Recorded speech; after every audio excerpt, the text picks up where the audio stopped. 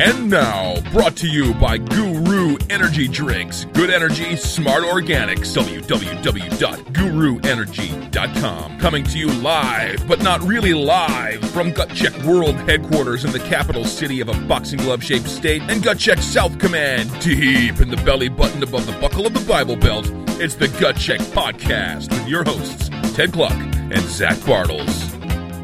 Hey, welcome to the Gut Check Podcast. I am Ted Kluck, joined in studio, as always, by my good friend, Zachary Bartles. Literally joined. Conjoined. Conjoined. Joined at the hip, as it were.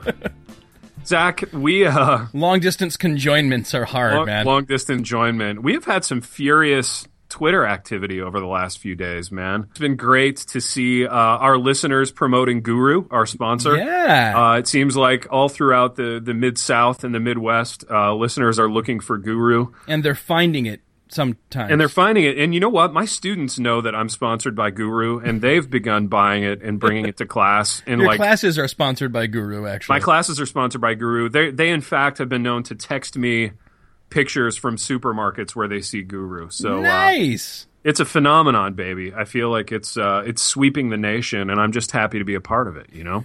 You know what we should also talk a little about? What should we talk a little about? The upcoming news sponsor with whom we've been trading some creative... We have. Kind of sloshing the creative juices. I'm not going to finish that thought. It's going to sound weird, but... you could, or you couldn't, you know, either way. Yeah, we've been trading some high-level executive emails with executives from that organization and executives from our organization, meaning us. And I'm happy to report, Zach, that we are going to have some new swag available through missionalwear.com. There are going to be some Gut Check Press hoodies and T-shirts, ostensibly. Maybe some other pieces of swag bearing a brand new Gut Check podcast logo. So yeah, we've got these guys actually putting pen to probably light pen to kind of some sort of USB drawing pad, I imagine, but coming up with some new stuff people haven't seen. So our swag in the past has all been very, very limited to kind of like you can get a mug with this thing on it, or you can get a travel mug with the same thing on it, or you can get a hat with the same thing on it. And the mug costs like $25. Yeah, right. That's how those things work. Yeah, those are horrible. I bought one of the mugs because I put it on the desk for the photo on the cover of the spectacular book, The Gut Check Guide to Publishing, which everyone should buy. It's a beautiful photo, by the way. Yeah, my wife took that, and we both kind of staged it, and we went out and smoked cigars so that there would be a cigar. It was fun. I could see that. I could see your staging, fingerprints all over it. But I bought the mug, and I think with shipping, it was like $21 or something bonkers for a regular white mug with our logo on it. So Gut Check swag is going to be a lot more affordable. And a lot cooler.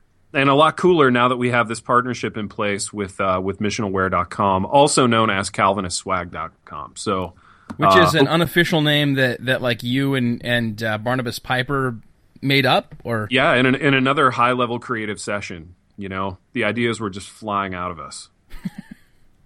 So I'm excited, baby. I'm excited about this partnership, and I'm excited that all of our fans are going to be able to buy branded swag from a very legitimate source. And I have to tell you, like, I'm getting stopped in the hallway probably once or twice a week now by students who listen to the Gut Check podcast. That's spectacular, man. And now you can get stopped in the hallway once or twice a week by students wearing Gut Check podcast hoodies. That's going to be unbelievable. If it ever gets cold enough where you live to wear a hoodie. I don't know. And we can have people sort of texting, pictures of themselves in their hoodies, and that will all serve the purpose of just kind of gratifying our own egos. Ted, speaking of both ego gratification and other people kind of expending their creative currency on our behalf, I want to mention this unsolicited and anonymous image we got, the book cover. You know what I'm talking about? I do. I know exactly what you're talking about, but I'd love for you to suss that out for our listeners, because Hans, booby, this is radio, not television. Well, we got on the 16th of March, as it happens, a email from Full Name. That was the name on the email account. Oh, that was I was waiting for you to say the full name. No, just full name. Okay. And the email address is james-bond-007 at, and then a kind I'm of venture sub. that's not his real name. Yeah. You know? Not Gmail, not even AOL, but Hotmail? a much lesser kind of host. And what it was an image of, the subject line is lashing, and it's the image of a book cover. Yeah. That this individual took the time to kind of piece together. Okay. And the book, as you know, is called Lashing for Dum-Dums. And the text says, I'll put it up as the graphic on this podcast. It says, do. learn how to bring your belongings to the next level. And then there's the requisite bullet points: bikes, nightstands, first-gen electronic devices. And there are some pictures of some twine and some colorful tape and some zip ties like the ones Weebus sent us, and some Velcro. Dude, I love it, man. Don't you love that we're in the cultural engagement business? We're shaping the culture. Meaning that somebody took like hours to cobble that graphic together and send it our way. I think Dude, that's we are amazing. shaping the culture one strip of Velcro at a time. You know, we're feel like shaping it we've- and kind of holding it in place with like duct tape and I stuff. feel like we've single-handedly created the lashing subculture. I don't think that was even a glimmer in anybody's eye before we came along. I actually think lashing, there was like a alt.usenet lashing group, but it was nothing that you'd want anything to do with. And so it might ding we your redeemed covered it. eyes, you know. Yeah, we did redeem it. We did redeem it. You might have Redeeming to have lashing. an awkward chat with your Covenant Eyes partner if you look at that. You know who my Covenant Eyes partner is now? Ooh, Noah Filipiak. really? Yeah. That's outstanding. I don't know why I told you that. I got back on. I got off when they raised their prices. Yeah. And then I got on when I realized my kid has a little tablet we got him. Dude, and that the yes, whole yeah. world is full of darkness and horror. Oh, it and is, So I man. got the little family pack and got us both going.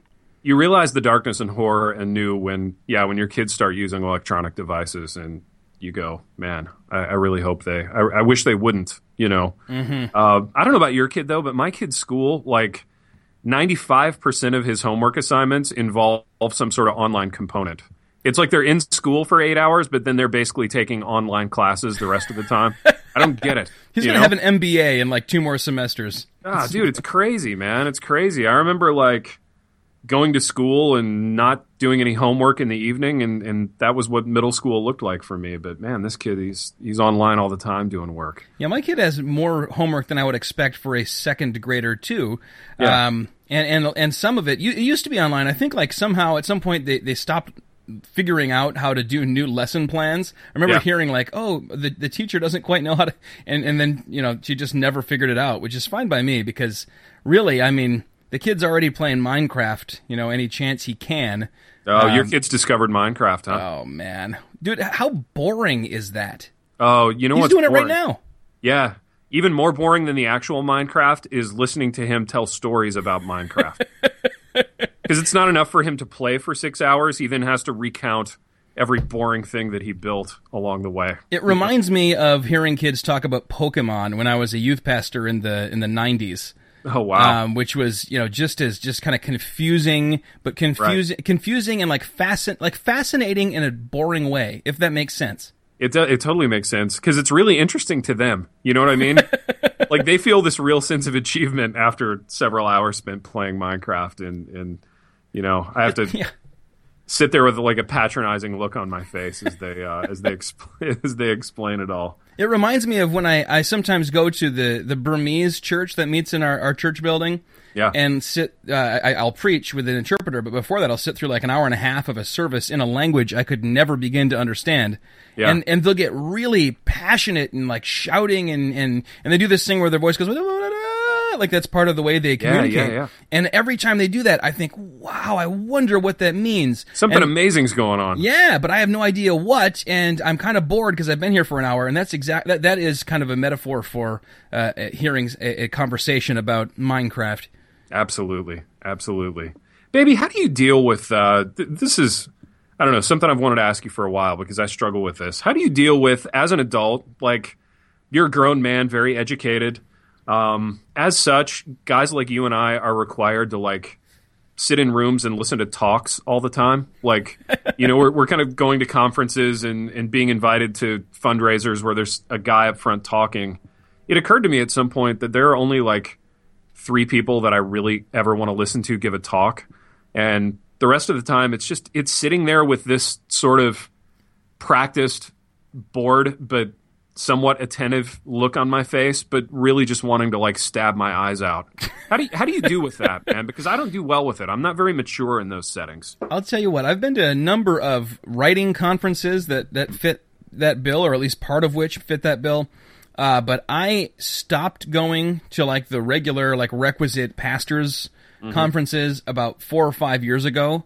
Okay. When I realized that, I mean, the amount of expense and everything involved, and just like the expense of time, I could not justify it when I would, you come home and you've written down, I don't know about you, I write down notes. Actually, I know that you don't because I've sat next to you at some of these things. I absolutely do not. I figure that by writing it down, then this is how my mind works. I'll leave going, well, if nothing else, I now have this, like, 13-cent folder they gave me for my $200, and in it, I've written down the things that they said, and I will never look at them again. It's just, it's a farce. And so I've actually, I don't have anyone, I imagine as a professor, you have certain things you have to attend. I don't really have anyone telling me I have to. In fact, the people that I'm accountable to at my church are the ones who are looking at the budget. And if I say, we're not spending $300, plus expenses to send me to these conferences this year, they're like, yeah, we're okay with that.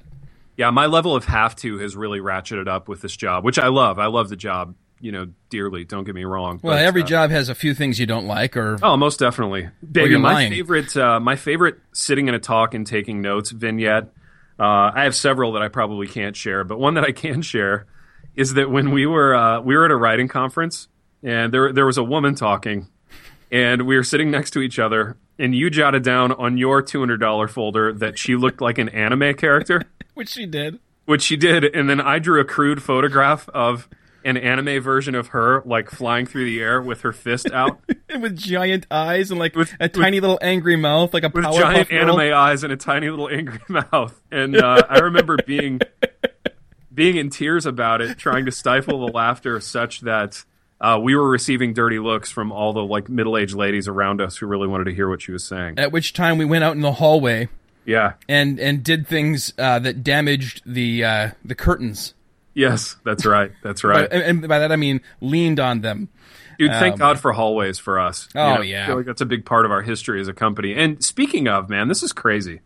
So I was talking with a student, and she was asking me, if I'd ever turned in a book that the publisher disliked so much that they didn't publish it.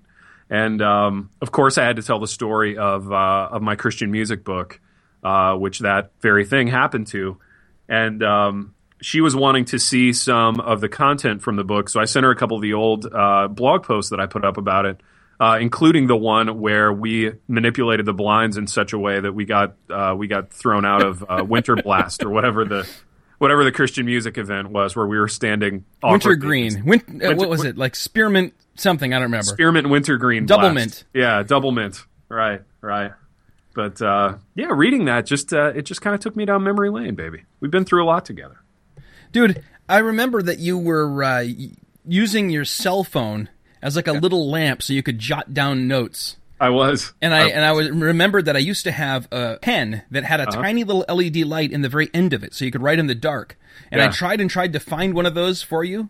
And I was going to give it to you just as a gift, like just because we're buddies, and try and give it to you in such a way that it didn't seem weird.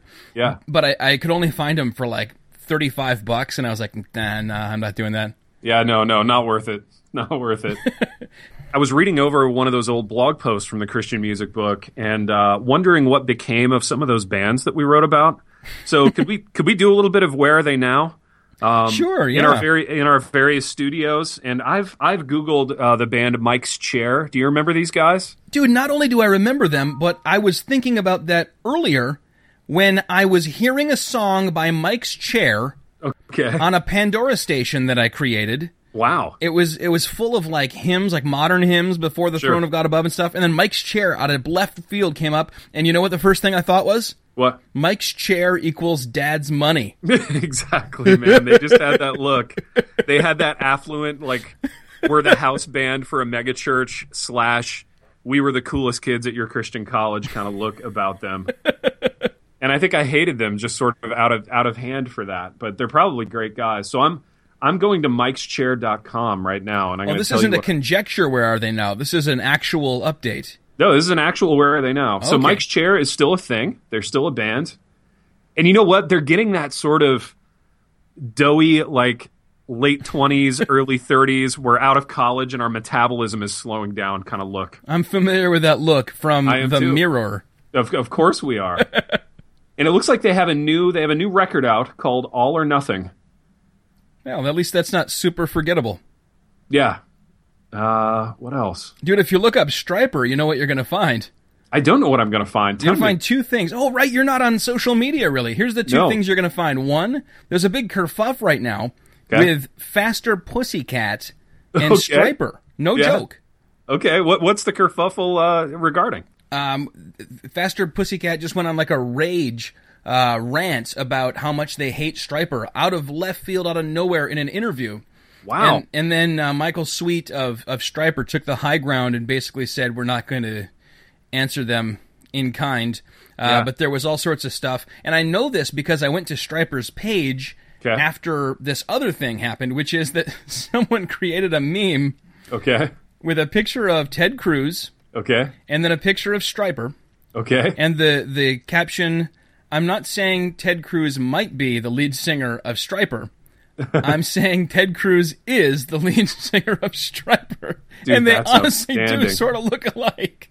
That's outstanding. And they were on Good Morning America and all this stuff. It was a nice little additional 15 minutes of fame for Stryper. Stryper was on Good Morning America because of the Ted Cruz meme? Yeah, and you know, in this like hard rock magazine that had the Faster Pussycat thing and this whole kind of little kerfuff, they mentioned that like Stryper's best two albums were the last two albums they made, and they made them in like the 2010s, man. Like Really? they're really making music again. Now you saw them in concert, and you said they were amazing, like spectacular, didn't you? Dude, I did, and that's the weird thing. Like, so I drove to this show. It was at a rock club in Detroit called the Hayloft, and I was fully prepared at that time to just be snarky and relentless. You know what I mean? I thought it was going to be sad. I thought it was going to suck. I thought it was going to be, you know, like 50-year-old guys gyrating around in, you know, yellow spandex trousers and a Trousers.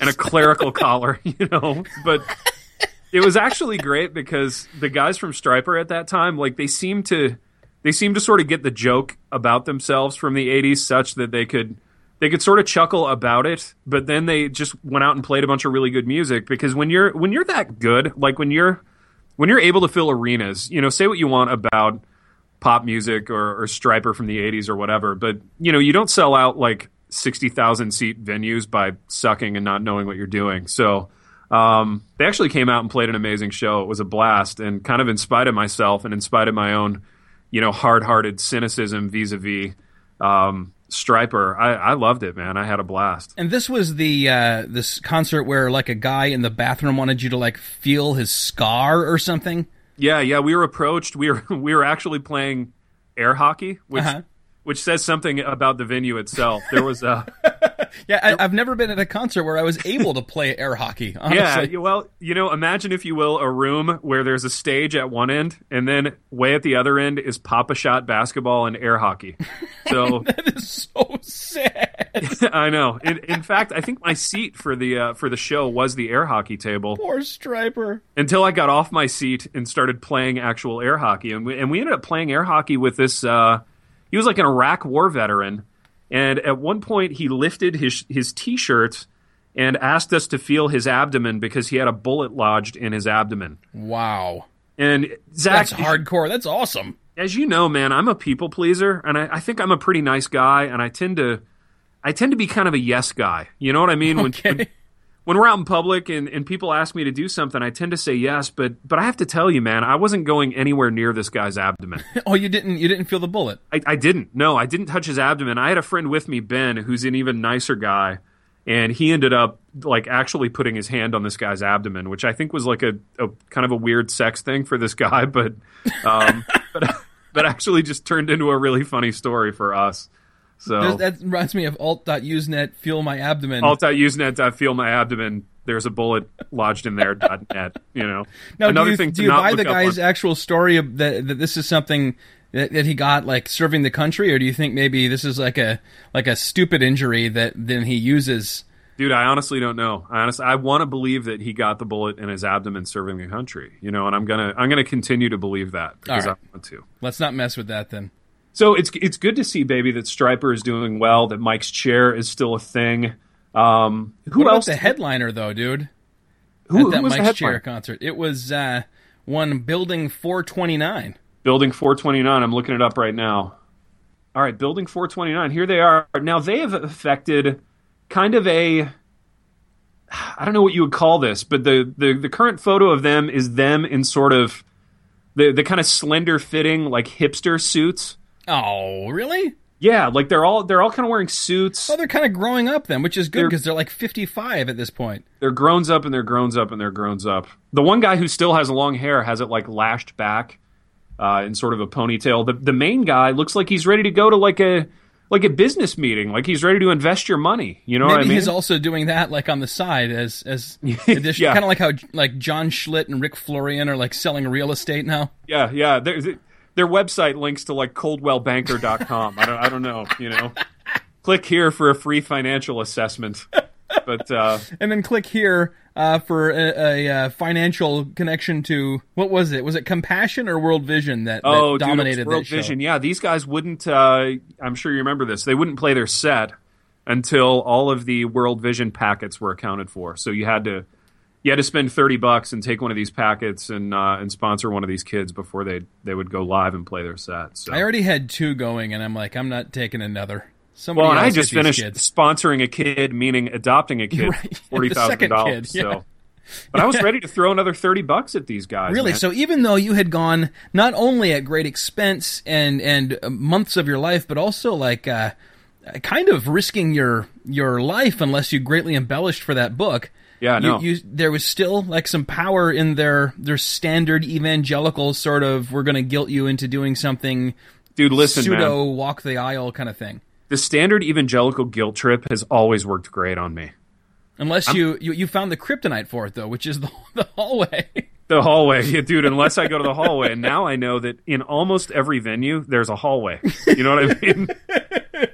That was a huge discovery. If that book was worth nothing else, which clearly it wasn't. I thought it was worth the first half of an advance, right? It was actually worth the first half of the advance. So. And some awesome stuff for the Gut Check Army page, which you can. I think you can read that Stryper chapter on the Gut Check Army page. I I think think you you okayed that one. Now, I'm looking at this Building 429 site, baby, and I hesitate to say this because of how kind of gay it makes me sound, but just to be honest about why I hesitate to say it, their lead singer is really handsome. Okay. He's a good-looking dude. He's aged well. You know what I mean? Dude, if saying that another man is handsome is gay, I am completely gay. I feel like Yeah. I am ever telling Aaron, like, wow, that's a handsome guy. And then look at their sometimes I'm like, website. why do I always say that?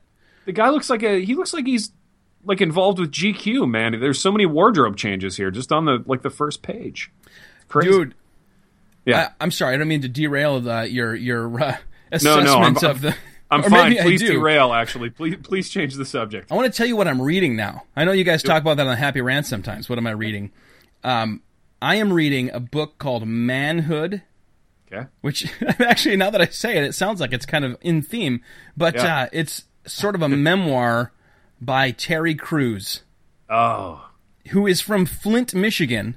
Dude, why didn't one of us ghostwrite that book? Judas, man. I didn't Dude, know he's from Flint. I'm sure no one ghost wrote this book. This guy can do literally anything. His first job was as the sketch artist for a Flint newspaper.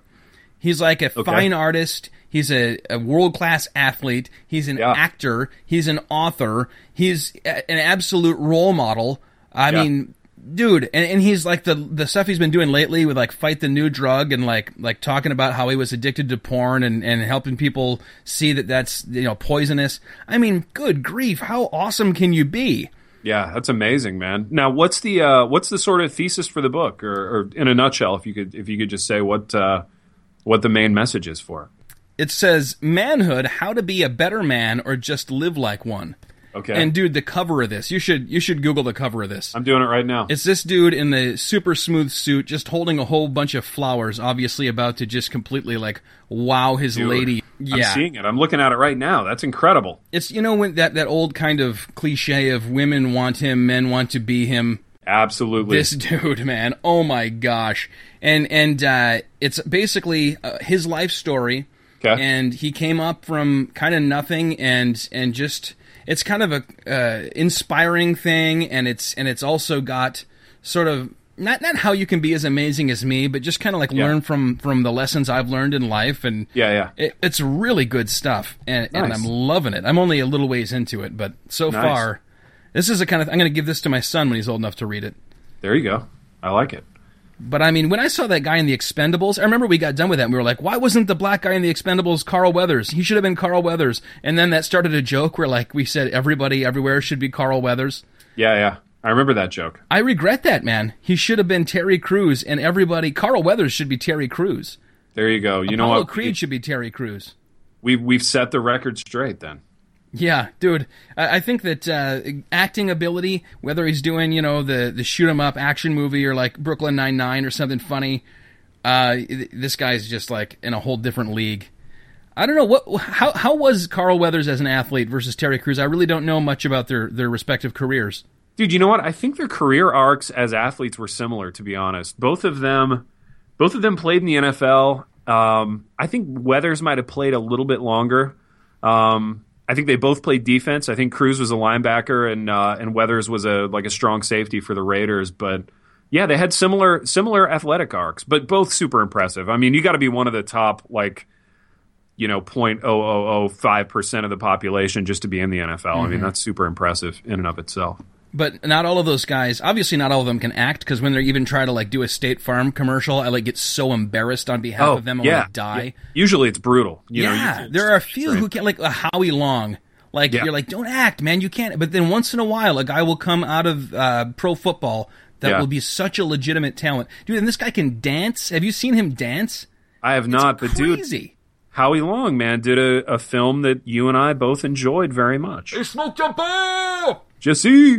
That was so great. What was that movie called? Firestorm? Firestorm. I saw that guy, William Forsythe. He was in the second season of Daredevil. Okay. The Punisher stabbed him, and I was like, oh, Jesse! Dude,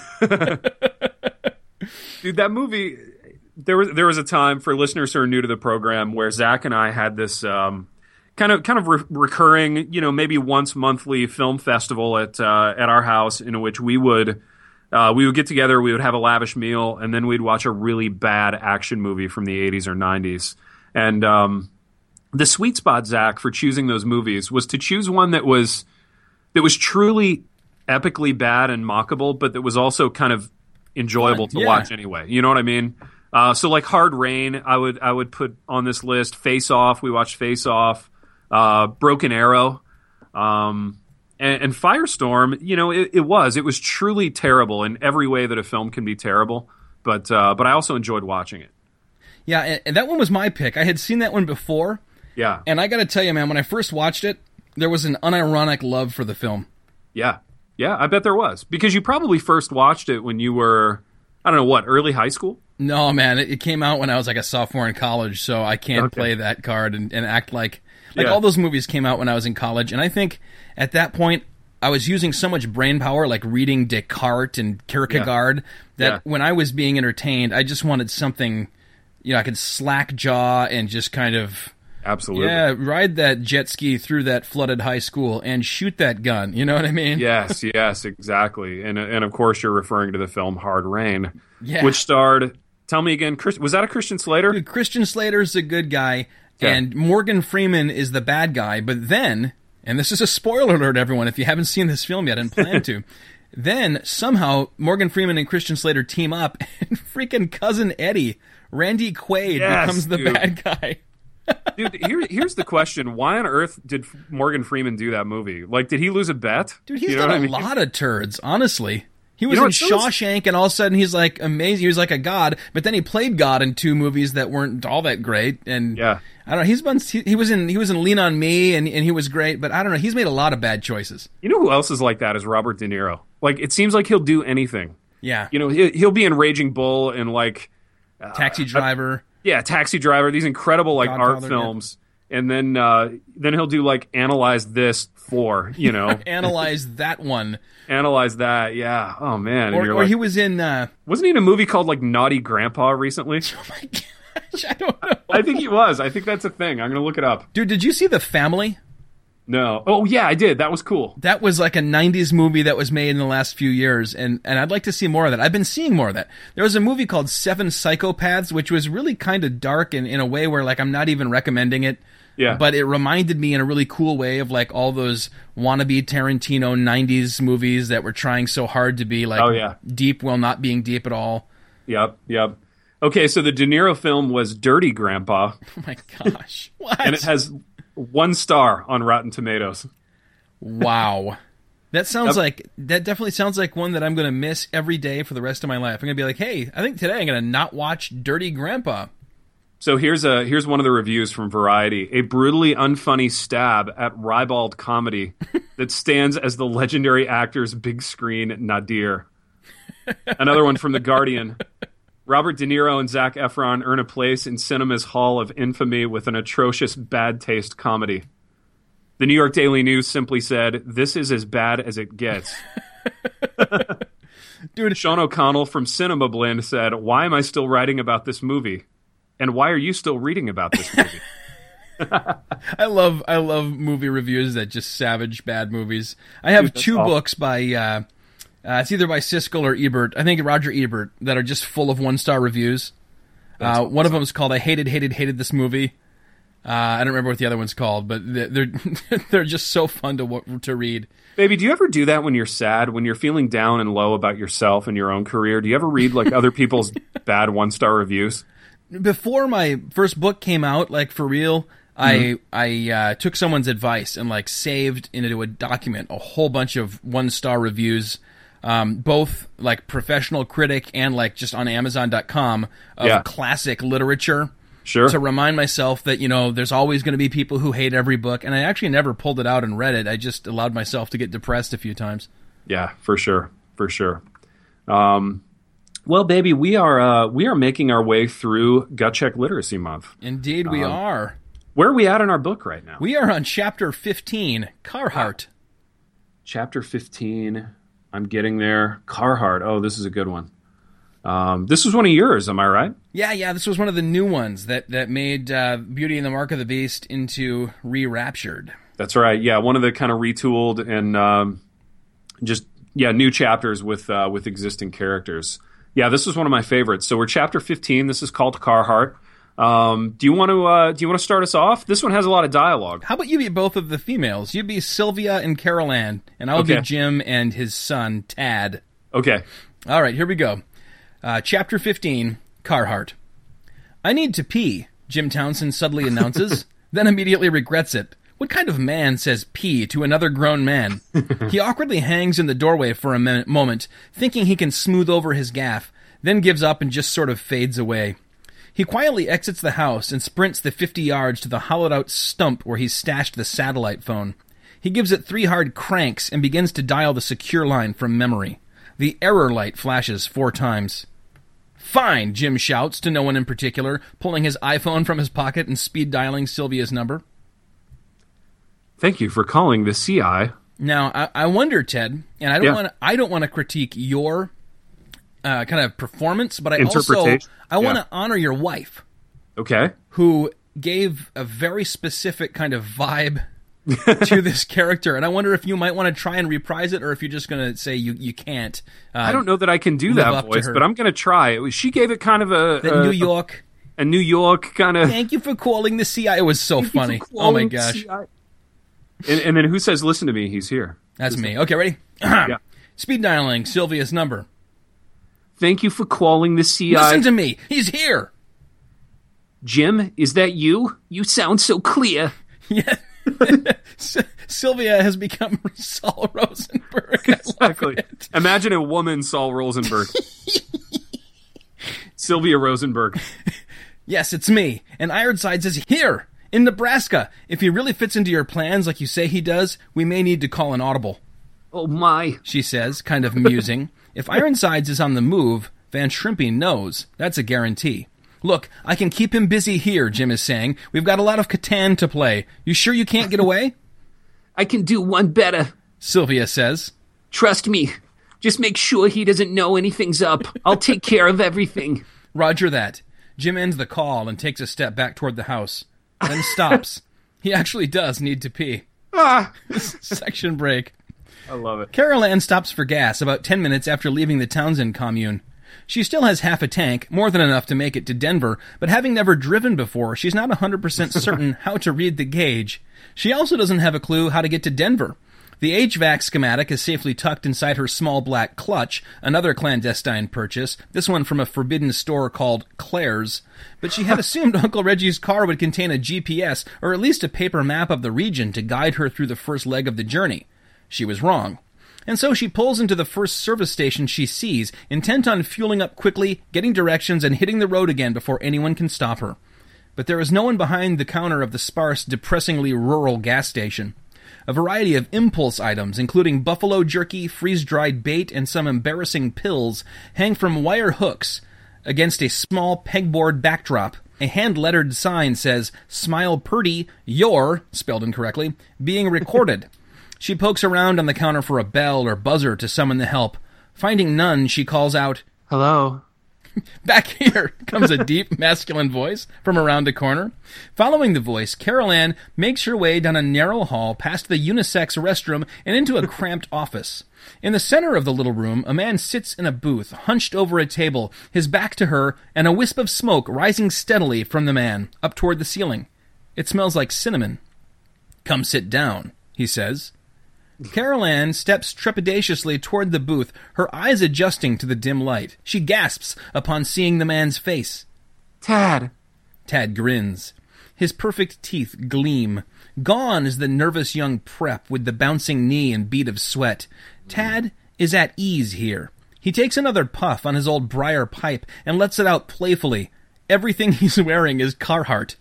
Everything. "Vaping," he says, mysteriously. Huh? "I'm vaping. This isn't a traditional pipe. I rigged it up from an e-cigarette. All by myself. It's an e-pipe. Cool, huh?"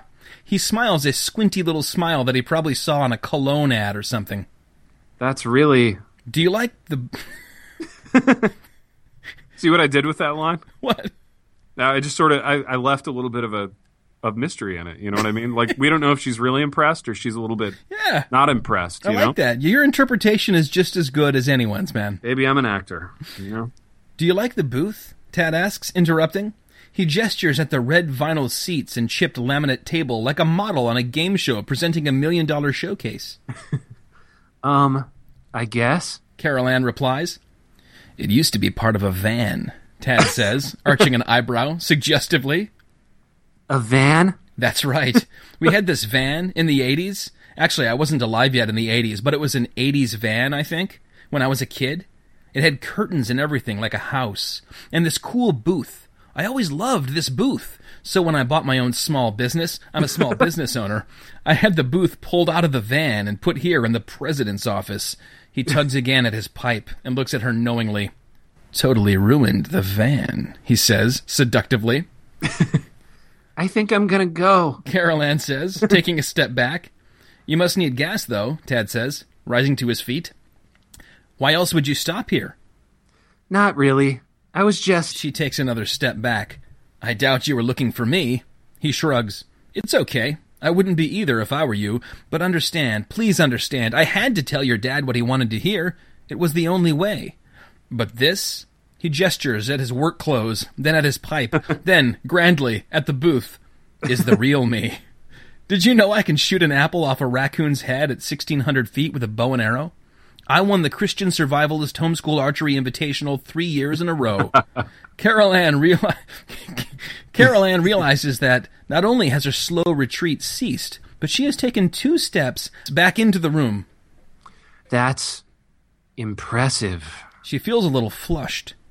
"Where you headed?" he asks, as if the question were merely small talk and not, in a very real way, tied to how he will spend the rest of his life. I just needed some air, you know? Things are moving a little faster than I... You know what my inspiration for this voice is? Do you ever watch Portlandia and the women and women first vignette with Tony and Candace? That's kind of where I'm going with it. So it's a Fred Armisen. Yeah, a Fred Armisen Candace kind of thing. It. Things are moving a little faster than I thought they would. Tad breathes an exaggerated sigh of relief. Oh, I'm so glad to hear you say that. I've been thinking the same thing. I mean, we don't even know each other. Exactly. Carol Ann realizes she's smiling, despite herself. Tad pushes his finger into the bowl of the pipe, as if extinguishing a flame, and just barely makes a tss sound with his mouth. How about this, he says, setting the pipe down on the table. What if you and I went back to my father's commune and told both our dads we need a few months to get to know each other before things go any further? Would that change anything for you? Carol Ann thinks of Duke Morrison, the cocktail dress, and the HVAC schematics. Then she thinks of her dad and how he worries about her. Duke would be there tomorrow, and the next day. If she heads back to the commune now, she realizes, she can plan a little better, find a map, maybe even leave in the middle of the night to give herself a head start. Or maybe things will work out with Tad, after all. She loves Carhart, and if she's honest with herself, Duke is kind of old. Okay, she says. That sounds nice.